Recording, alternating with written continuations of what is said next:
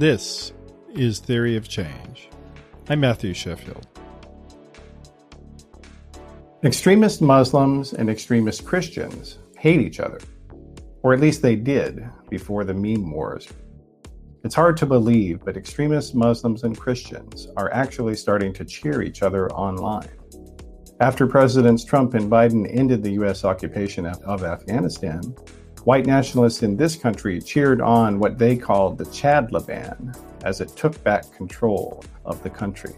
A world away, ISIS supporters are starting to use white nationalist meme characters and phrasing, even adapting Christian nationalist images for an Islamic audience. So what's behind this strange synergy of the world's worst people? In this episode, we'll be talking about all of this with Moustafa Ayad. He's a researcher at the Institute for Strategic Dialogue and an expert in Islamic extremism and online meme culture. Thank you for being here today, Mohammed. It's a pleasure to be here.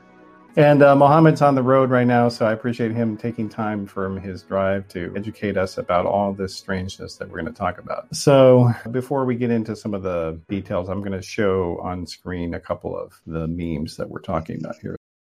This one here is a Nazi flag with a Confederate stars and bars, and then also some Arabic words. So what does it say in Arabic? So that's generally, it's the seal of the prophet, and it's used by ISIS as well as other terrorist groups as part of their flag. Okay. So what does it say, though? There's no God but God, essentially. Okay. It's about the monotheism of Islam. Okay. All right. And then I'm going to put another one on there as well. This one is another image. This one is featuring Pepe the Frog, who is an alt-right character, as people know. And then there are some other characters on there. So who are those other characters for people who don't know who they are? So those are Wojaks, and they're escaping Afghanistan. Obviously, the scenes from Afghanistan and the U.S. troop pullout are featured heavy in this. What's important about this is that it was used initially on a web forum called Kiwi Farms, which is a white nationalist alt-right sort of hub.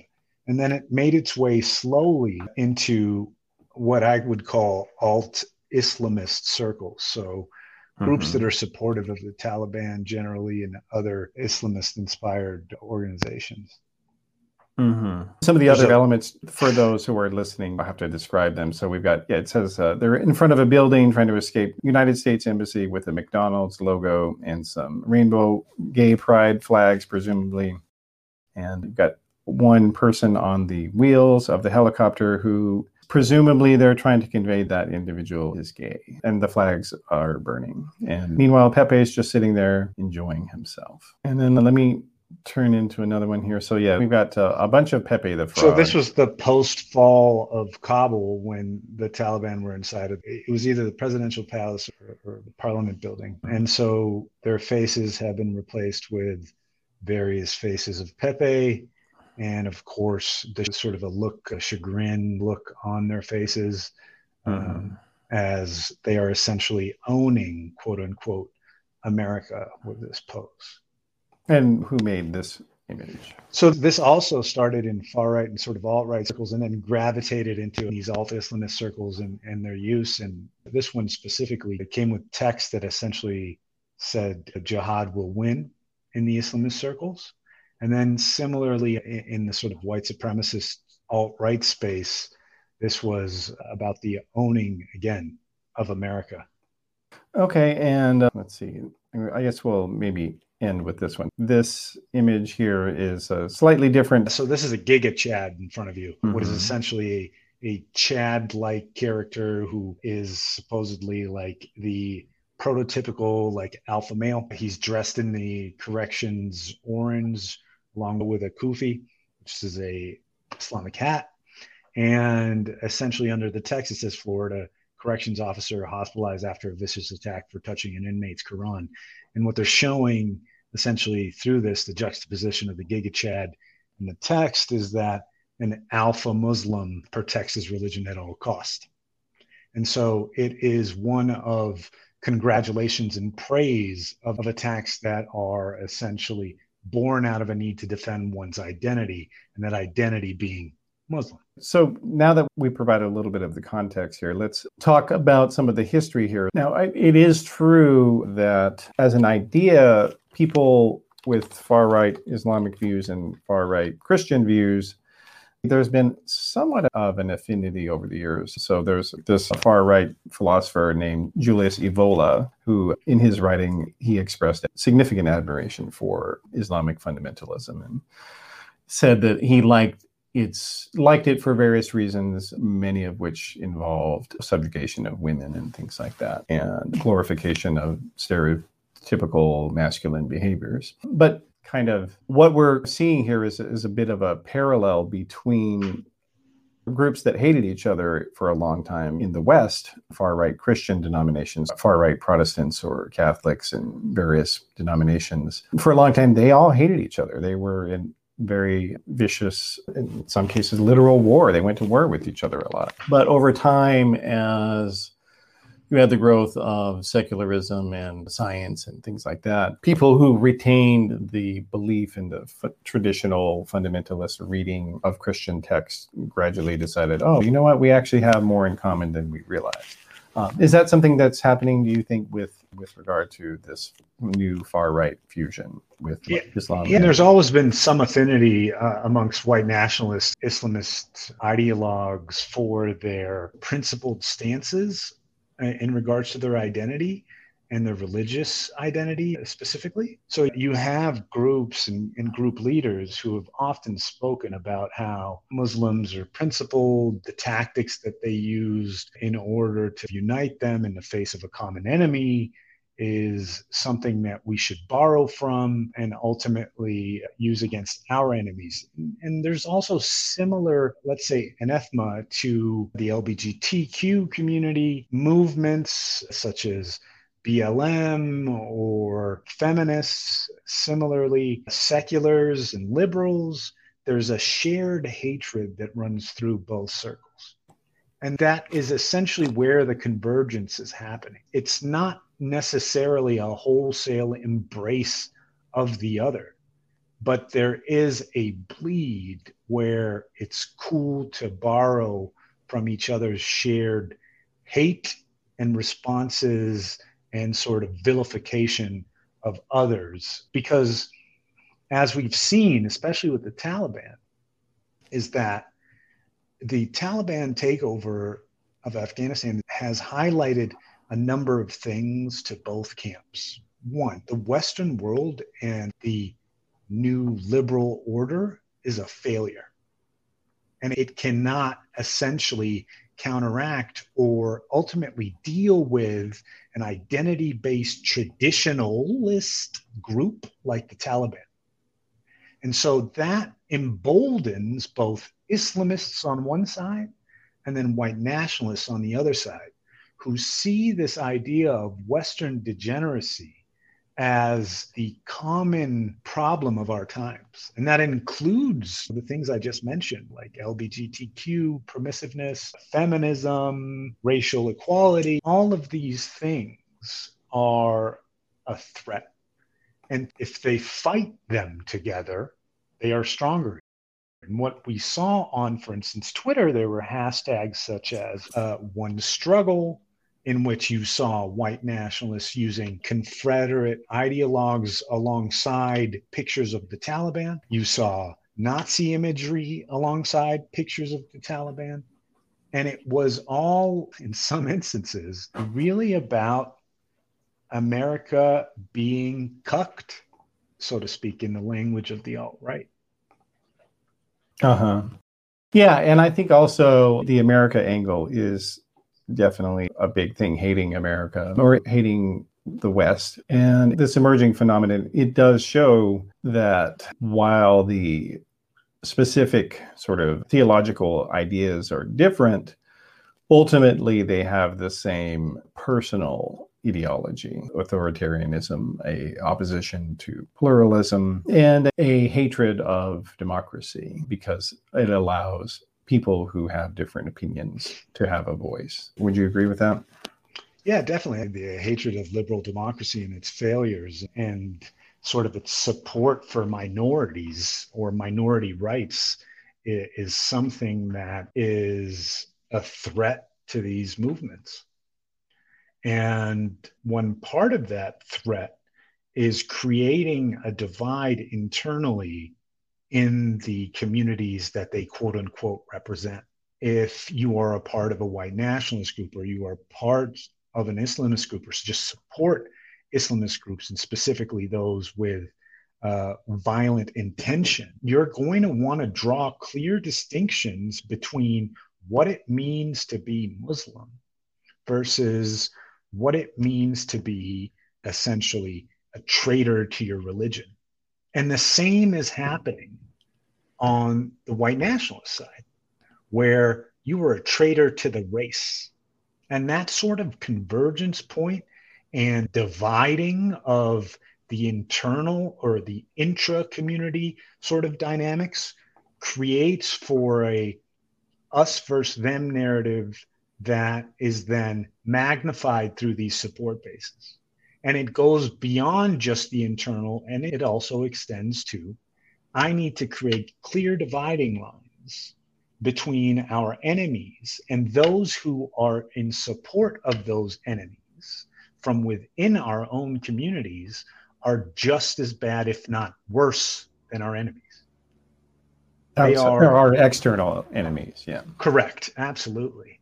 And so the fight really is happening there. They're speaking to that core when they attack sort of external enemies as well.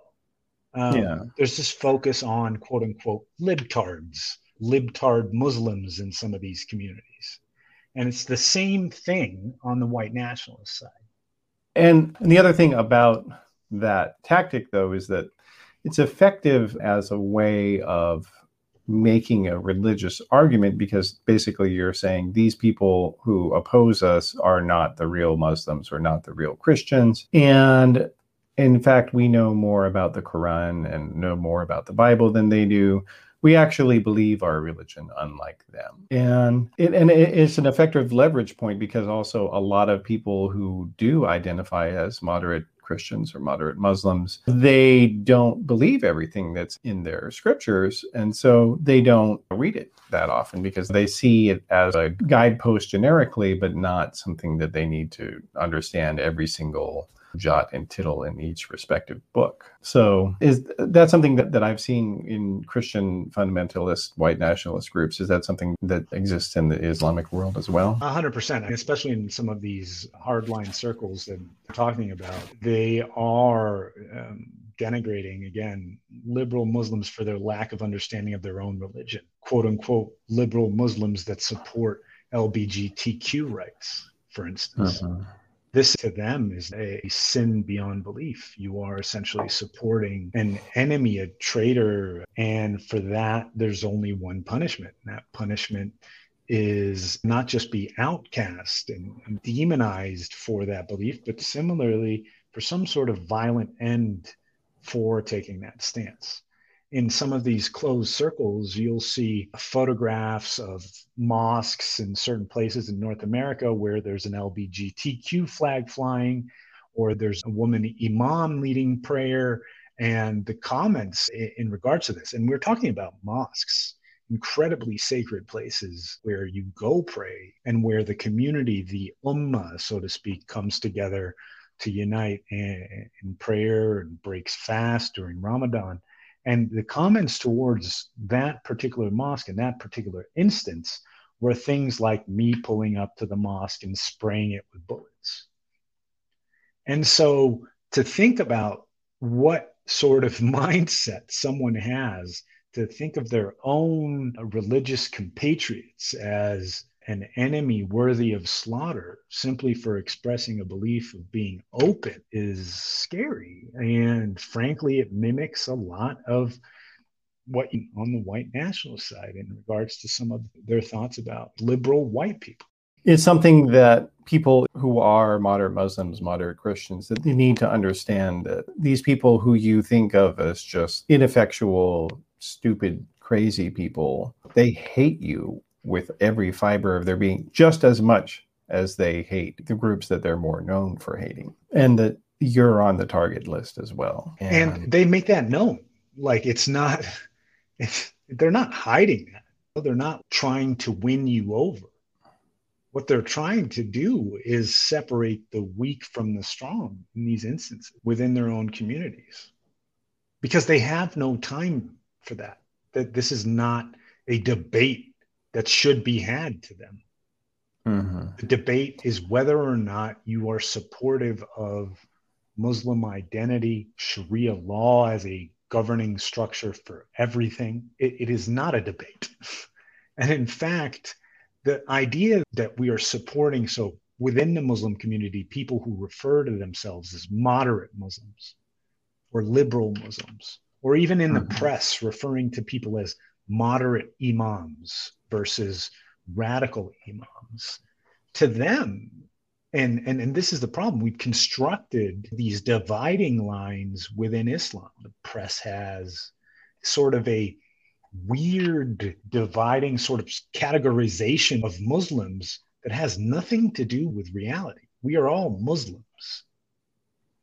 This creation of a moderate Muslim creates the enemy for a jihadist or a supporter of jihadist movements. Just going back to something you said also, that the idea that they're not trying to convert their co-religionists who disagree with them. That's a great point, because really what they're trying to do is intimidate. That's what they're trying to do. I'm going to use a video here. In the United States, we've had a bunch of different school board meetings that have been sabotaged, and people have showed up, engaged in violence, and made death threats. And this one here is just a compendium of what they've been doing. And it's important to realize here that the point of these tactics isn't to make you agree with them or to say that they're right. It's to make you be quiet and to go away. So I'm going to play just as a short video here.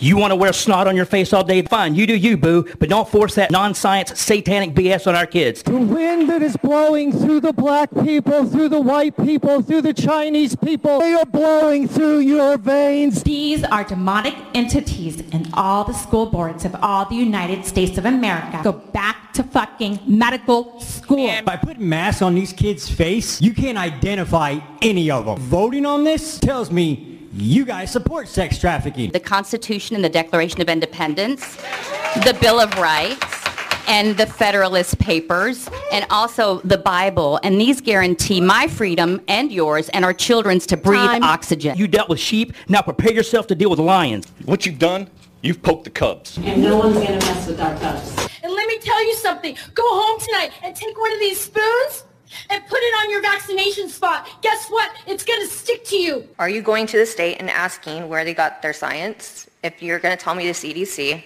come on, guys. Forcing our children to wear masks is nothing short of psychological child abuse on the altar of wokeness. Do you have any idea what's in a vaccine? E. coli, pig blood, detergent. This is not a joke. There are COVID camps. Concentration camps were something that the Nazis did. Your children and your children's children will be subjugated.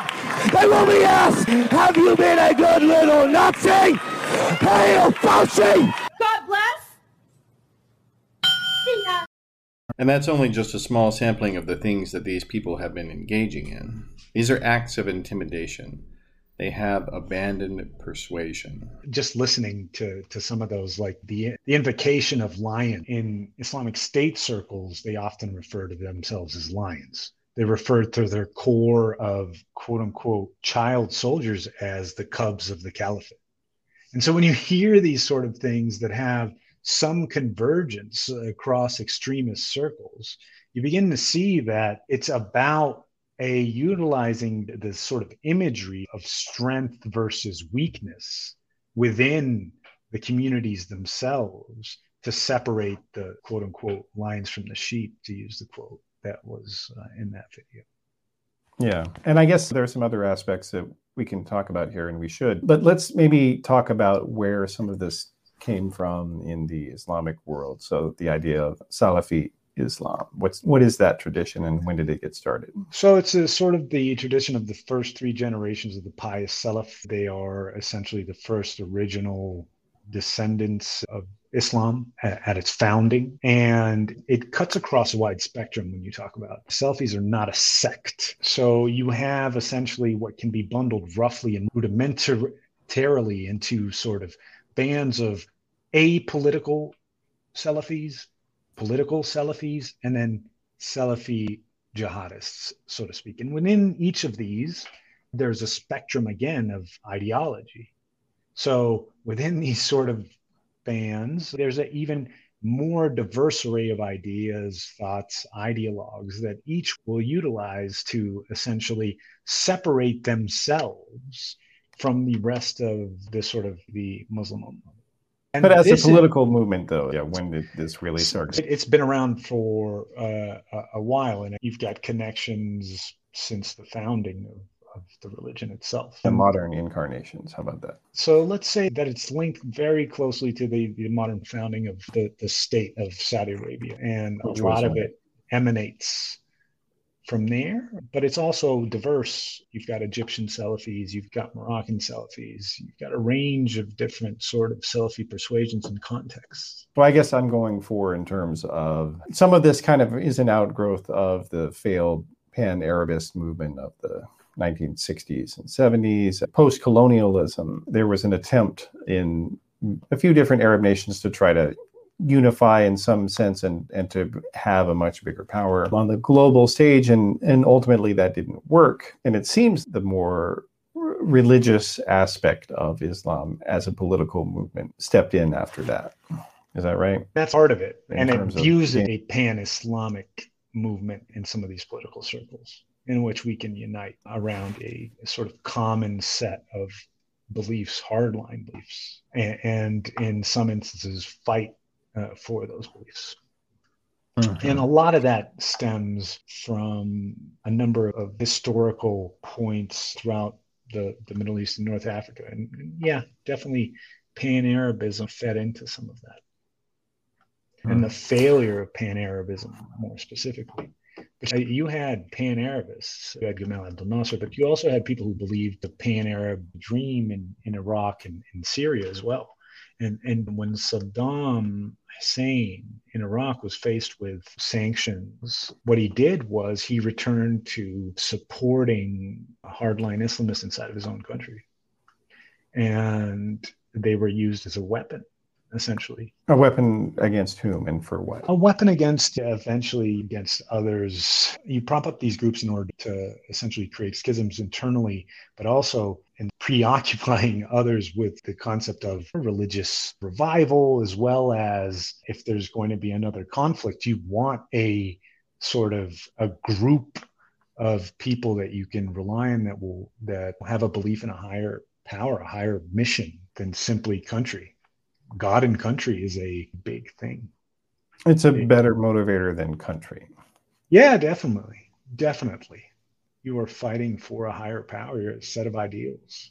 Now, this doesn't necessarily, there's very specific context. It's not necessarily part of ultimately the Salafi milieu, but it is something just to ruminate on in regards to Pan-Arabists. There was also massive campaigns to arrest, torture, and ultimately expel a number of these people over the years. Gamal Abdel Nasser played a big role in that. Gamal Abdel Nasser also similarly welcomed Nazis as part of a response to and cracking down on the Egyptian populace. If you look at history, there are a number of instances of people who were trying to leverage violent radicals as a way of distraction from their own oppressions. And Saudi Arabia is another example, I would say. You have a country that literally does not have democracy, except in only minimal, tiny areas, literally a monarchy. And they basically seem to have fanned the flames of politicized Salafi Islam as a way of saying, look, we're taking care of you this way. You don't have to worry about this voting stuff or having rights. We're taking care of it. It's important to understand that Wahhabism as a whole is also incredibly different than most Salafism. It's very specific. And they nurtured Wahhabism within that idea, within that strategy. Would you agree with that in Saudi Arabia? Definitely. And they definitely exported a lot of that. And as a way of destabilizing Shia nations as well, because if you can get a bunch of fired up terrorists, hobbyists to start trying to destabilize Shia nations, that's good for you as far as the. But you also have to remember that regime similarly welcomed U.S. troops in the 90s on its land, and then essentially helped push when Osama bin Laden wanted to work with the Saudi regime on pushing back Iraq out of Kuwait. And that led essentially to the modern founding of what we're talking about in regards to allowing U.S. troops on soil that is sacred. Yeah. That's what he said. Yeah. Specifically in his call to arms. Yeah. So it backfired in some ways for them, definitely. So I guess more contemporaneously here, though, some of the other crossover stuff that we've seen is like the idea of the gamer uprising and Al-Qaeda. Talk about that a little bit. So, yeah. What is gamer uprising first, for those who don't know? So it's linked to a prominent white nationalist, and it's a web forum that was set up. Essentially, it's an incredibly hateful space.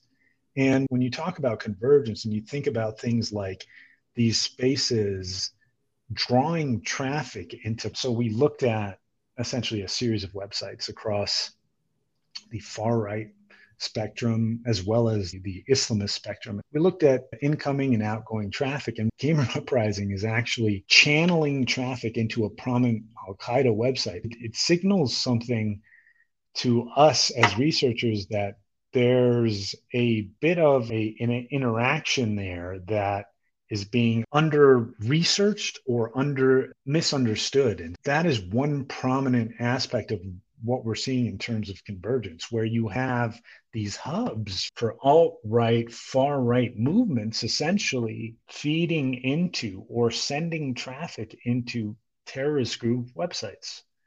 And they're trying to glean things such as tactics, understanding ideologies, what they can get out of it in English, if they can. And it's this odd sort of milieu that is happening online in both camps.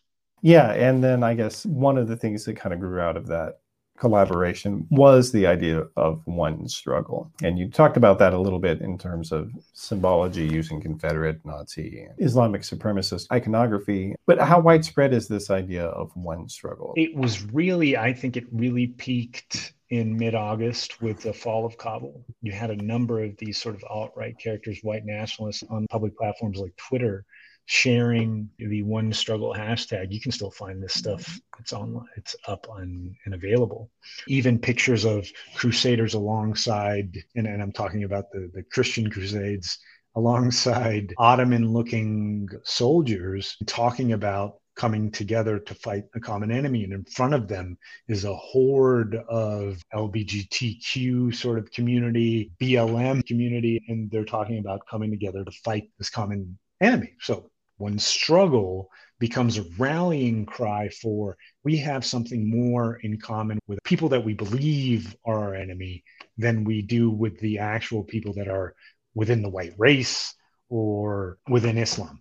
And it was happening not just on the sort of white supremacist alt-right side, it was also happening on the Islamist side simultaneously, where they're going, look at these guys, they're supporting the Taliban.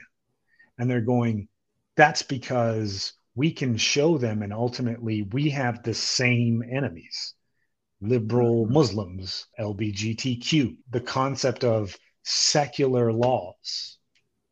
And secular knowledge even.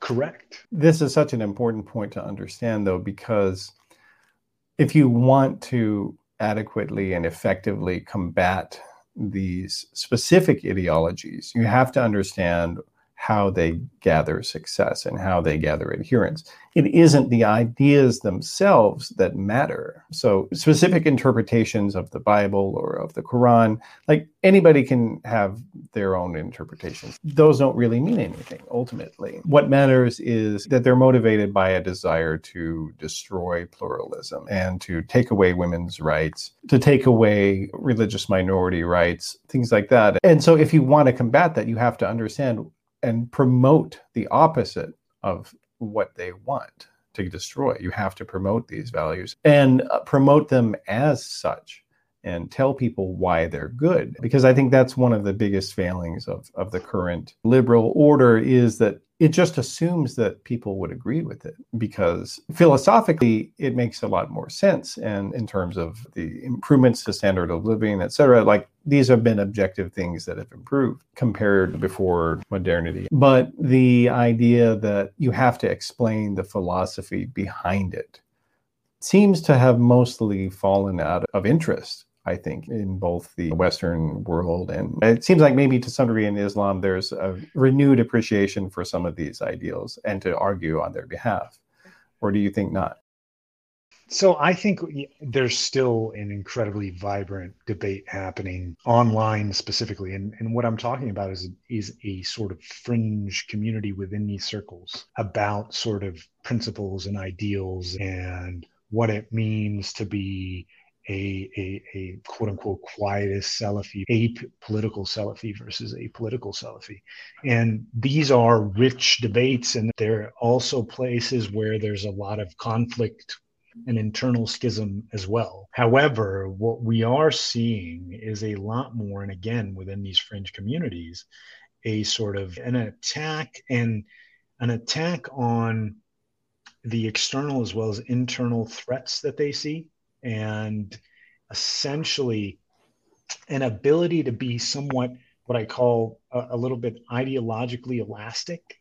So being able to go over and span and borrow bits and pieces from different ideologies, but ultimately snapping back to where I stand and my ideology is at. But using those pieces to illustrate and speak to a wider audience about what I represent. Mm-hmm. And that is what's different. That is what's new. It's the ability to be malleable and somewhat able to take and borrow from the alt-right or white supremacist sort of space to illustrate my points as in some instances, jihadist. Which we've not seen previously, which is what's scary, I think. It's how are we going to ultimately try to counter or essentially debate in that space? It's going to become much more pronounced over the next few years. Yeah. And that's why I was saying that basically you have the dynamic where you've got a system that exists that doesn't know how to argue for itself, doesn't know why it came into being, and cannot morally justify itself because it's never even thought about that it couldn't exist. What a lot of people haven't realized is that just because you can't conceive of an idea, that doesn't mean that other people don't believe it. In fact, they can. And it's important to emphasize these are minorities of both Christians and Muslims, and even white evangelicals. If you look at that percentage of people who are not vaccinated in the United States, it's only about 30% of them who are really holding out and being very antagonistic toward that. So we're talking about small minorities within each of these traditions, but they have never been convinced of the values of modernity, of secularism, of pluralism, of women's rights, of LGBTQ rights, of common citizenship across race and things like that. They were never convinced of these things. And effectively, the internet has given them the ability to organize, because before that, their sort of irrationality, it made it so that they were always fighting each other so much that they could never build infrastructure.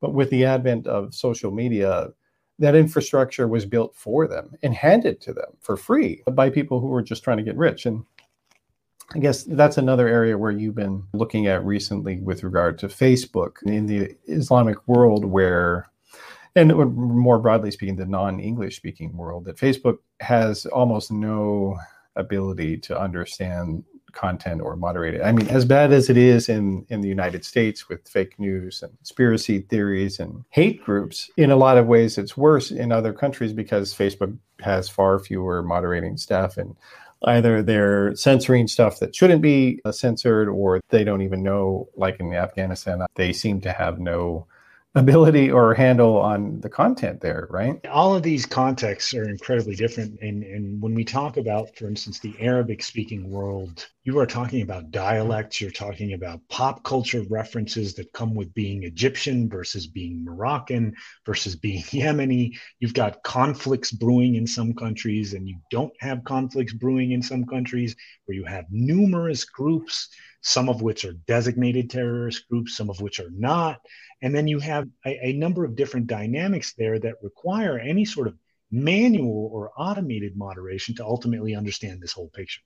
So if I can create, for instance, specific niche communities in Egypt that don't necessarily use, for instance, things like ISIS branding or Al-Qaeda branding for the content that they're putting out in their groups or on their pages or through their profiles, what you're doing is you're short wiring the system that is built for AI detection, for looking for these things. And you're ultimately also, by using memes and quote unquote Chan culture, these things that were born out of Reddit and 4chan and 8chan, to talk about your ideology and spread it farther, you are essentially bypassing both automated and manual detection of quote unquote terrorist content or extremist content on these platforms. And that's something that is happening in all these different contexts at the same time. And so how are you going to effectively police this if you're seeing users adapt and continually adapt, in fact, their content to where they're not using official content, for instance, which is easily detectable by AI, versus things that they're creating like edit videos where you're using John Legend songs over a series of ISIS fighters going to war. And even then, it's mind-numbing because these are people who are fervently against the use of music, right?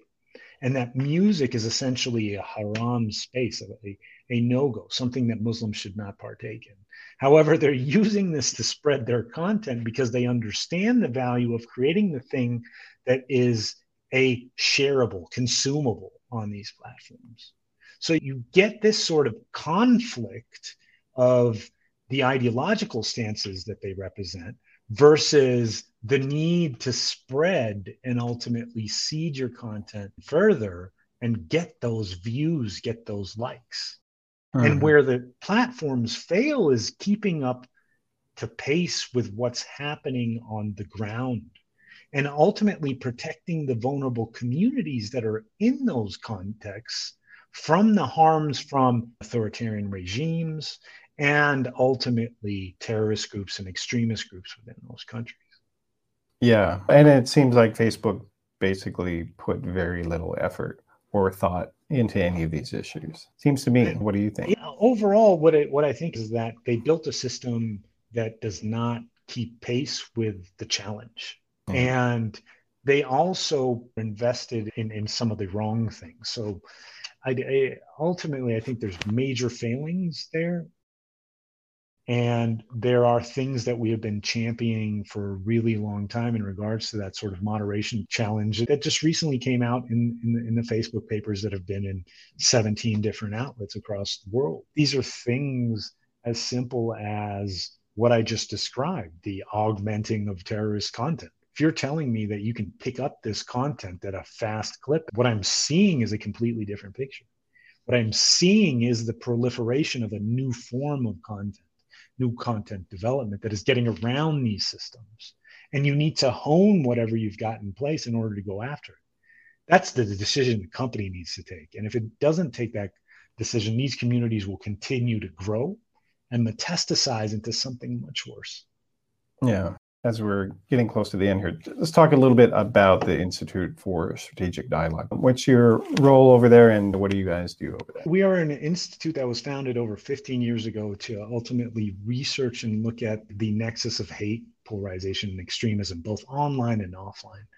We operate in a number of different countries. We're founded in London. I am the executive director for Africa, the Middle East, and Asia, under which we do a number of programs working with local authorities, as well as multi-civil society bases in places like Kenya, Lebanon, Jordan, as far as the field is Senegal, and ultimately work on building programs that can create the first line of defense for things like hate, polarization, and extremism.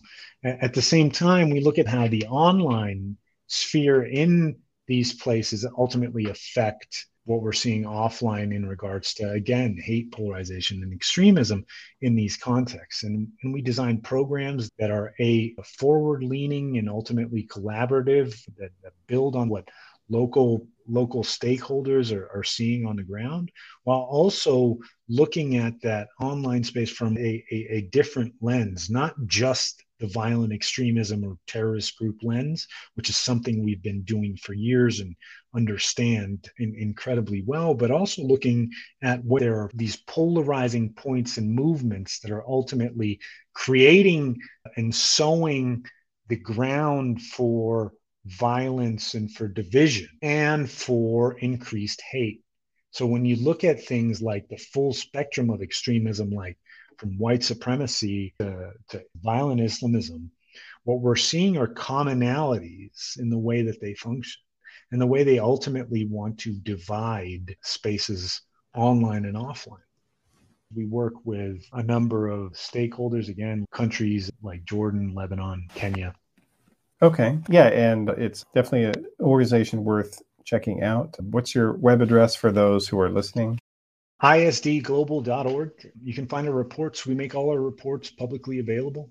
If you're interested, we've looked at the harassment of female politicians in the U.S. We've looked at how Islamists are ultimately getting around moderation efforts on primary platforms like Facebook, Twitter, and Instagram. Okay, cool. And on Twitter, you are Moustafa Ayad. That's Moustafayad. And we'll link to your Twitter bio and the Daily Beast article you wrote about some of this crossover content stuff between extremist groups. So yeah, I definitely encourage people to check that out. Thanks for being here, Moustafa. Thank you for having me, Matt. This is a great platform, and it was a pleasure speaking to you. Thanks for listening today. Theory of Change is made possible thanks to people like you. If you liked what you heard today, please be sure to subscribe on your favorite podcast platform and leave a nice review. That actually is really helpful. And if you really want to support the show, please click on one of the donating links that are in the show notes. High quality content doesn't create itself, so you can really do something great from my standpoint by showing financial support. Theory of Change is part of the Flux Media Network. We're a new media organization providing in-depth podcasts and articles about politics, religion, media, and technology. The website address is flux.community. And if you'd like to visit the Theory of Change section, just go to theoryofchange.show and you'll go right to the episode archives. I'm Matthew Sheffield. Let's do this again.